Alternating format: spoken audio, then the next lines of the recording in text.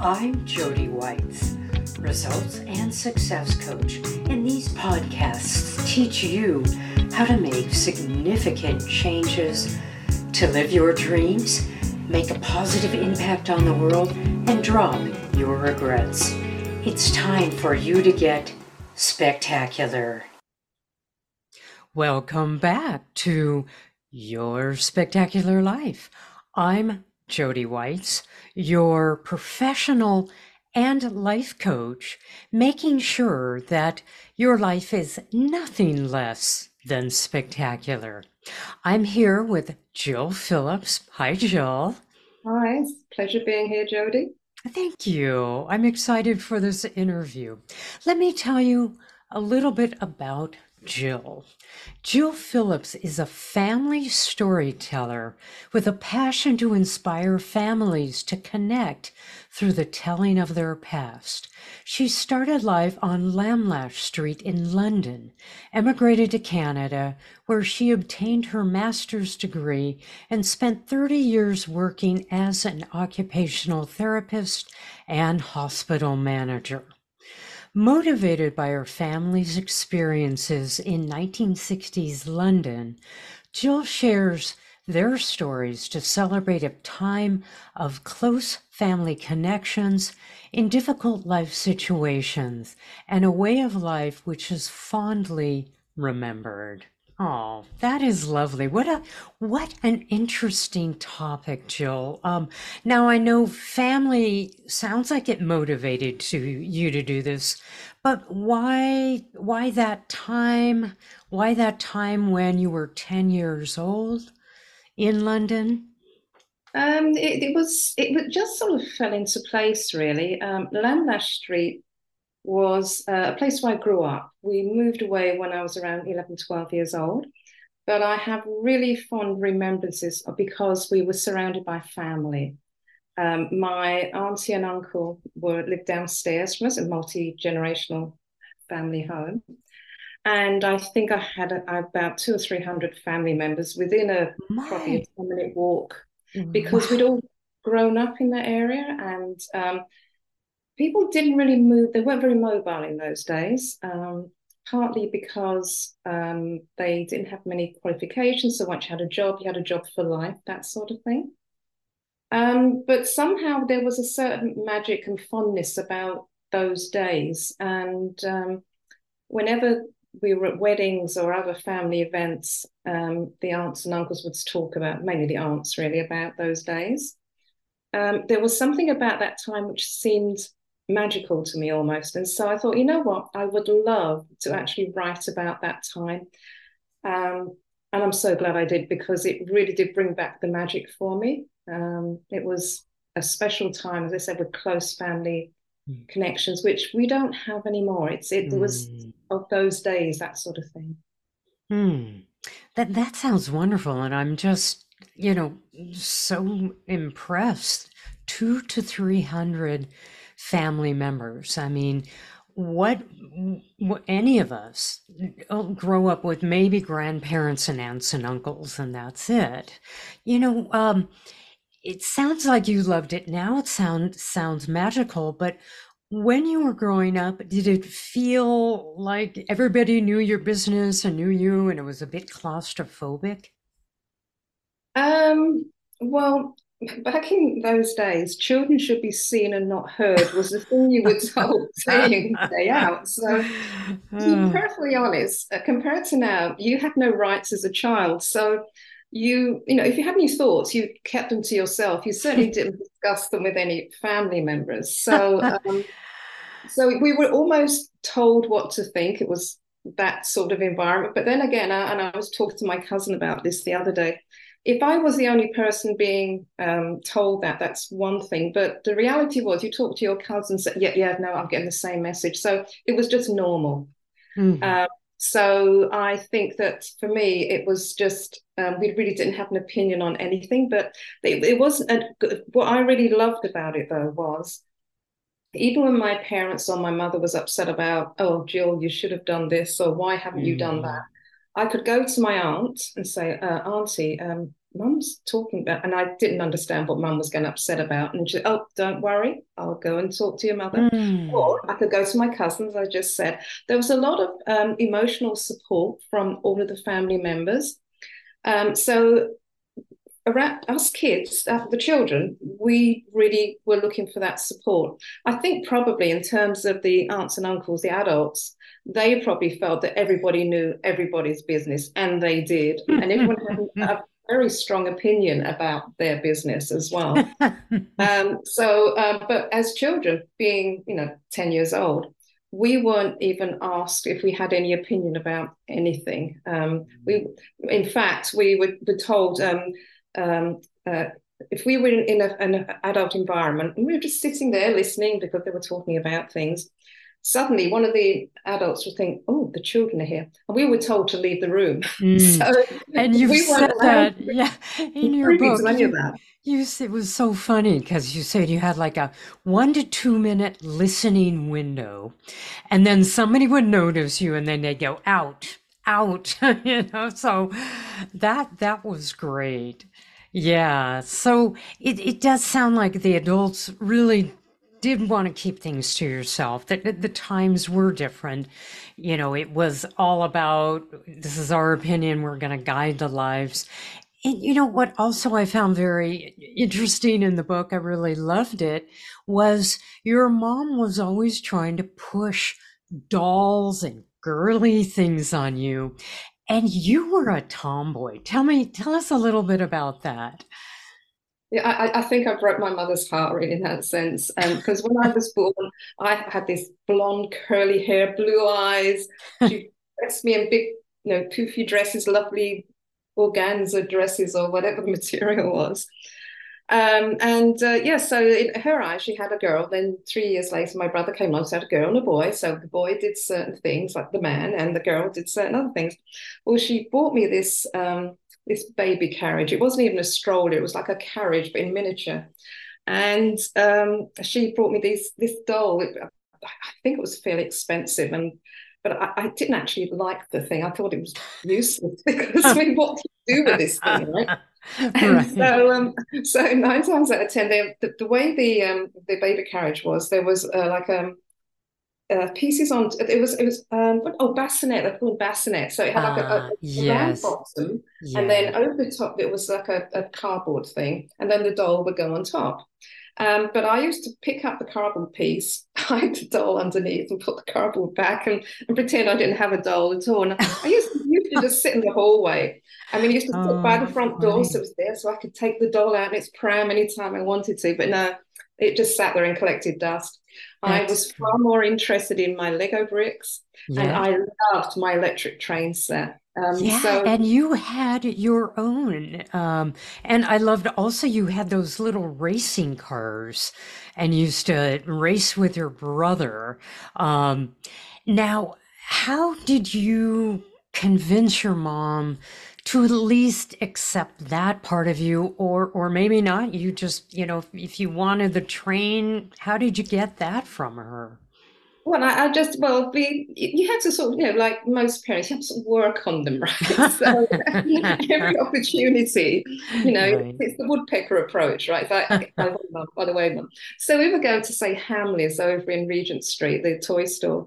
And I said, "Oh, look at that!" I used to have this fantastic train sets there with the trees and the landscaping, Mhm. huge, great things.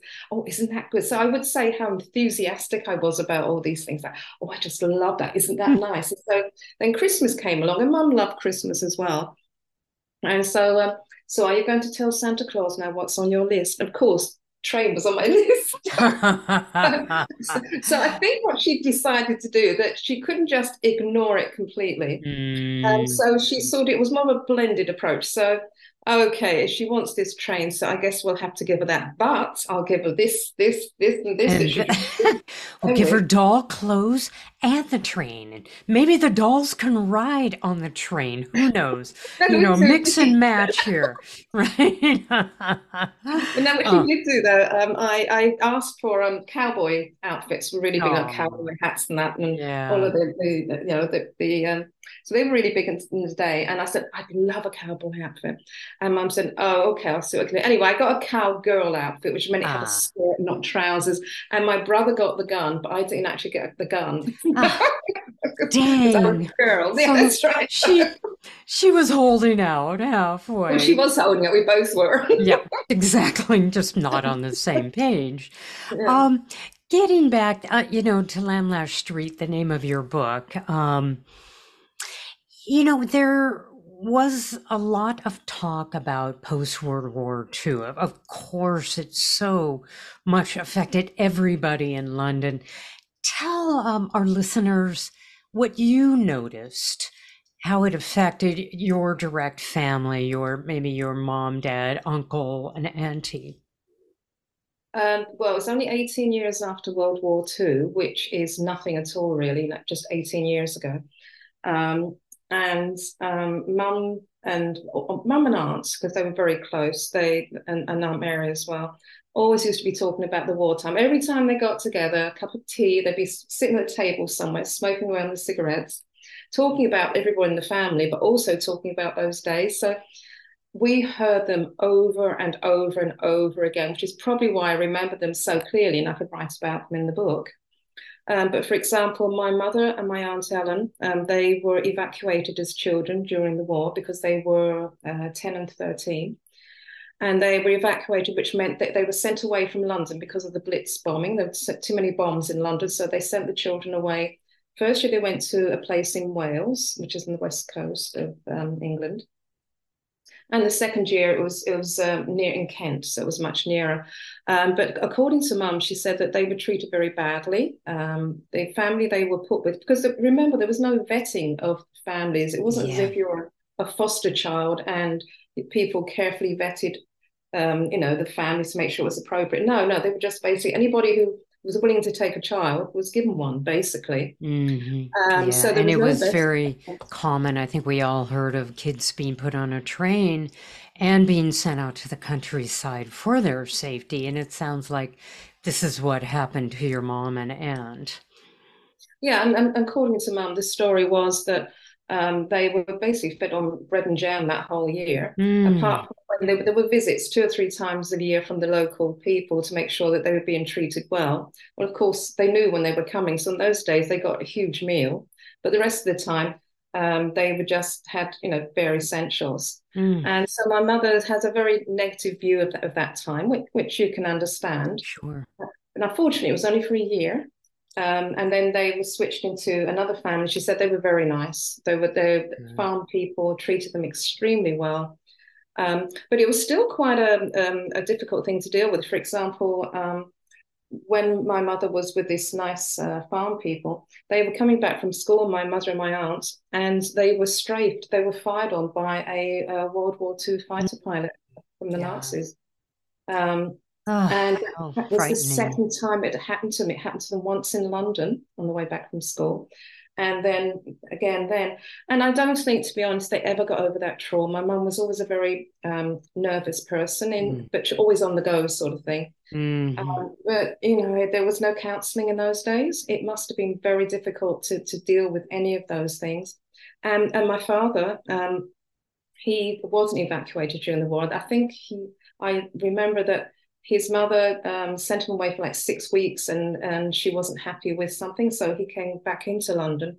So he spent most of his early years, early teenage years, watching bombs drop in Oh, London, watching the place, it's a war zone. oh, It yeah. was. How do you think And that affected him?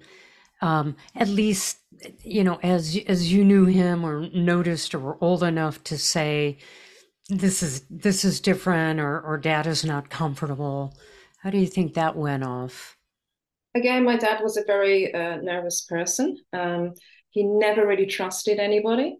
I Mm, don't think he ever really got over that trauma from the war.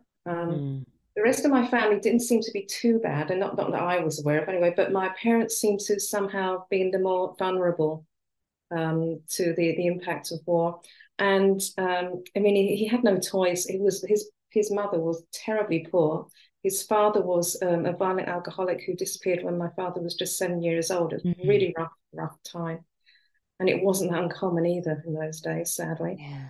Yeah. Um, yeah, no, he never really recovered. I don't think Mum tried her best, and they tried their best in their own ways, and they did provide well for us. Myself and my brother, we were always provided for. So they did what they could, but it was a very tough time. So it Oh, did impact on all everyone in the family. yeah, absolutely. I can imagine. Now, and bombs are being dropped on you, and people are a plane, a jet plane is shooting at you, and I can, just unbelievable.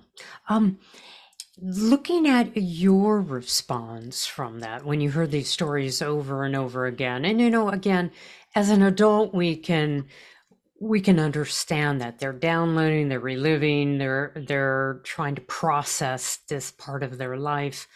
Um, how did you take that? Did you just say, "Oh, another war story. We've heard it 100 times," or did you feel yourself closing up? Did you feel yourself having compassion? I think by the time I'd finished the book, I had a better understanding of what they'd been through. Mm, Um, One of the reasons was that, okay, it's number one, I could remember the stories because, as I mentioned earlier, they've been repeated so often. The other thing that was happening at the same time, my father was at the early stages of Alzheimer's, so that mm, and also my there are, of the 12 brothers and sisters on my mother's side and her family, there are only my mother and her sister left. So I had seen over the years wow, that the family members had died off basically, goodness. and so I think that in combination with the other things is it made me realize that these stories weren't going to be around forever. So I really wanted to get them down on paper. And the other thing that happened is a lot of it was through phone calls in the early days, call mum and say, do you remember the time when we had those amazing Christmas parties at Landlash Street? Oh, Mm, yes, she said, yes, they were great. And we did this. And she'd give me a lot more detail. So we had a lot of conversations around the events of that time. And through those conversations and asking questions, and of course, now I'm, as you say, an adult, I can see things mhm, differently. I really began to understand more about the struggles they had. Um, I learned a lot of details about my dad's upbringing, which were horrendous, even more so than my mum's. Um, and it really, I answered a lot of questions that I didn't know I had in a sense. mm, Because mm, I'd always resented the fact, I thought, well, why did we move from Lamlash? It was a great time. We had all the family members there and mm, all this sort of thing. And then once I started talking to mum about it, it took me a couple of years to write the book, to get it finished. I realized that really she had no choice. Life was changing, and that's why she had to make some difficult decisions. Um, but I did have, at the end of it, I did have a lot more compassion and understanding about what mm, my dad had been through. He still wasn't an easy man at times to be with, but I understood where he had come from. And also, my chosen career at that time, as you mentioned, I was an occupational therapist, but I was also working in the mental health field mm, for the first 5 or 6 years of my career. And so I knew about trauma and so on. So I had that background as well. And I think that helps me to really understand the trauma he'd been through. I know later in life, one of the social workers had picked up on the fact that dad wasn't coping too well, and a lot of it stems back to those days. And she said to him, look, I really think it'd be beneficial for you and your family if you had some counselling. And he said, mm. no, I'm not doing that. Only people with yellow stripes down their back, somebody who's a coward, would take counselling. I thought, okay, I get it. And my Yeah, dad left school when he was 13, so he wasn't highly educated. yeah, So I did understand a lot more at the end of it. yeah. That's great. And just writing this book again at that time, again being 10, and really sharing the story, sharing the family. I bet that's very healing for you because just being in that environment, a lot of positive stuff. I love the way you open the book with a party at Christmas of about 1 to 200 people. Thanks, Mom, celebrating. But again, when, being just part of that emotional downloading can affect you, I'm sure that it was great to process your thoughts on paper with this great story. It was, yeah. And what I'm really happy about as well is that it's all written down. So even if Mm. I start to get to the point where I can't quite remember, it's there. Everything is documented. It's there. And the very first Christmas after the book was published, I think it was November it was published. Everybody had a copy of my book as Christmas gift. Oh, so, perfect. so And all those. they get to have those memories too. That's perfect. Well, that's right. Yes, and even if they think, oh, and just throw it to one side. I mean, I'm sure people read it, but even if the worst comes to worst and they don't, it's still there. It's still part of their lives. They still know there's lots of stories there about the family history. So, and I can remember saying this to Mum because Mum passed on from COVID about 6 months after the book was published. But I remember actually, I was so happy that Mum had read the book before she went. Oh, It was yes, of amazing. course. Um, Yeah. I can still remember it was as a manuscript phase it was. So I had these papers everywhere because I'm a paper and pencil person at some point for Mhm. editing, right? And so the papers everywhere. And she said, oh, is that your book? I said, yeah. I said, would you like to read it? Oh, yeah. And she sat there. I think she sat there for like 3.5 hours, whatever it was, and just flipping through the pages. And I was handing them Mm. to her. I don't know how fast she was reading. So, but I gave her the book, and she smiled from ear to ear the whole time because I Mm. guess it reminded her of those days. So Sure. Yeah, and the fact that she could relive them again with you. And also knowing that somebody in the family had captured um, again, the memories, the people, the characters, and everything they went through. And again, talking about the war and how that affected them. So that's a beautiful gift that you gave her in sharing this and taking the time to write it. yeah, but it was a pleasure because I mean, in a sense, yes, a lot of it was basically stories about me and Mum, really. I mean, which I didn't Mhm. really plan. That's the way it turned out. But it also, I have really nice, warm memories of what going to school and my friends at school, and so for me, it's been good as well because I can anytime I want to, I can just open the book and read through all Mm. those times and. Yeah, it wasn't something I didn't plan to write the book. It wasn't something I said, I'm going to be an author, I'm going to write this book. Mm. No, it was nothing like that. What happened was my uncle, Uncle George, he lived downstairs with us back in Lamlash Street, and then they went off, and then eventually they lived just across the road from my parents, which is just across from where I'm sitting right now by coincidence. And my auntie had already passed on. My uncle had died suddenly. And he was 90 odd, but he fell and within a few days was gone. And so we're going through his flat to clear things out, myself and my brother. And I came across this book, and my uncle had said to me just about, I think it was about 2 months before we were over in England from Canada just to see everyone, that he'd written some stories down about his time during World War II. I was like, oh, that's nice, Uncle. And it was a Mm. very thin book, had about 20 pages in it. Mm. And then I was going through all his things, and I came across this very book. And I thought to Mm. myself, wouldn't that be nice if Uncle's stories all turned into a book? So I talked to some people about it and this, that, and the other. I said, well, why don't you talk about your uncle's stories and roll them into the book, which is what I've done. So it was Yes, flashback which to is, World War II. yep, I've read that. And so you can talk about Lumlash Street in the 60s and flashback to your uncle's time as well. So I was so happy that I had that opportunity. I could take what he had written down, and I'd like to think he knows, and it's now a published book. I'm so Mm. happy about that. And that's great. And I'm sure, your uncle wasn't around, but everybody who you've talked to in order to get the stories and check the accuracy and figure out what their own stories and viewpoints were, got to relive those times as well. So another gift given to them. So that's great. I mean, and again, it is, post-war 1960, just a very interesting, different time. London was certainly in England of a whole in transition. Just as you say, the Beatles were on the newspaper daily. What fun that is! Yes, that's right. It's funny. So yes, so mum and dad were saying so yeah, the Beatles were on the front page of the newspaper in Yeah. those years all the time. Oh, And fun. mum they said they can't sing, you know. Oh. And I was chatting to a friend of mine about the same era, and they said, you know, my parents said the Beatles couldn't sing. I said, that's funny. That's what my parents said as well. They all used to like, Frank Sinatra or this crooning and Right. orchestra. And of course, the Beatles came along. It was completely different.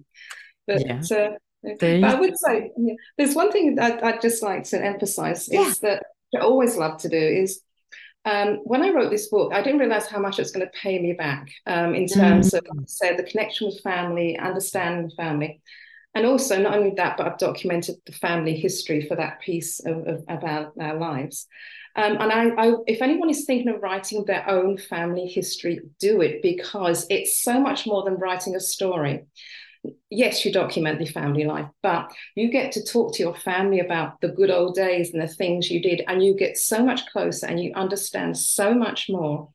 And then when you see looks on your family members' faces when they like you said, are reliving those days, it really brings it home to you that it's a really Mm. worthwhile thing what you've done. And it's such a satisfying thing. I think it's one of them. I mean, I've done a thesis, I've got my master's degree, done all that lovely stuff, but that was just words on a page. This really has real meaning because it's a tribute to my family, my mum and dad, my grandparents, and to my uncle and auntie. It's a tribute to the family. And like I say, it's always going to be there. It's not going to Mm. disappear, you know. Mm. So if anyone is even thinking about, oh, maybe I should write a book about my family, oh, but no, I can't do it. Just start writing it down. It's so well worth it. You get so much more back than you ever think you will.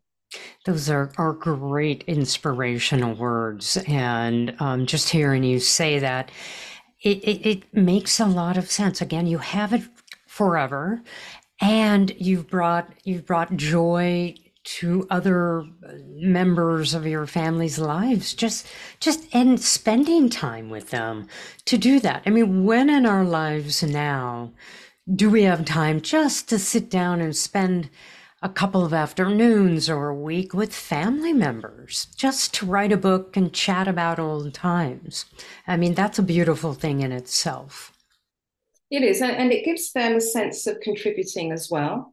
So what the words they gave me, I took them and rolled them into a story.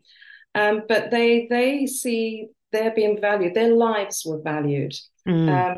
Um, it's almost like getting credit for what they've done, if you like, in that sense. So it has so many benefits, so many benefits. It's not about selling books. You're not going to make a small fortune. It's not about that. It's all about the real things in life. It's all about people being given credit for all that hard work that they've done. I mean, if it wasn't for what my mother did, in terms of moving into where we are now, just on the outskirts of London, and making sure we did our homework and then made sure Mm. we moved on in life. And if it wasn't for all those things, we wouldn't be here now. I would have a hard time starting from scratch. So to use an academic phrase, we build on the shoulders of giants. We always are relying on what's come before us to help us with our future. And that's what the book does for me. It shows me that because of my mum's focus, and she was very focused and very organized to A the very point of being strong, annoying. principled woman. We're Yes, she getting. is, yes. And it may have sneaked in through the family genes a little bit. Oh, yes. Oh, and thankfully, because you get to pick what you want and let go Of Well, what? my daughter tells me that. There we go. But then again, I think that apple doesn't fall that far from the tree either. Yeah, nothing like So yes, our kids knowing yeah. their parents and stating that. Well, That's right. Jill, how can people get a hold of your book? Where can they go to? Okay, it's on Amazon. It's on Amazon UK, CA, Canada, and the US as well. So just go. It's such an unusual name, Lamlash, Lamlash, Lamlash Street. You just go to Amazon, Lamlash Streets, and actually, even if you Google it, it pops up almost immediately. Because it's actually named after a village in the north of Scotland. That's where it comes from, which I Mm-hmm. didn't know until I did the book. Mm-hmm. So yes, so you can get it on Amazon, and I also have a website with some family photos on it, which give you some Mm. context, and it's jmphillipsauthor.com. So that will get you to my webpage, and then from there you can there's Facebook page as well as links off of there. Great. But And yeah, yeah, Phillips, I just want to point out, is double Phillips. So yeah, that's right. jmphillipsauthor.com. Yeah, Yeah. And Jill, I just want to thank you so much for your time and talking about your book and all the benefits and uh, gifts it has brought you by writing that, and what you told our listeners to get out on your own path and write your own memoirs, and how yes, that's valuable right. that was. Yeah, just write down a few stories. Don't Yep, think you're Shakespeare, just think you're writing down a few notes, and that's how it starts. that's great. Well, thank you, Jill, and you take care. It's been lovely. Thank you very much. My pleasure. I'm so grateful that you've listened to the end of this podcast. Please subscribe, rate, and review it, and share it with your friends. I love teaching insights so that you can have a more impactful and meaningful life. It's my mission to build a thriving community of happy, fulfilled people. Want more? Visit my website at yourspectacularlife.com.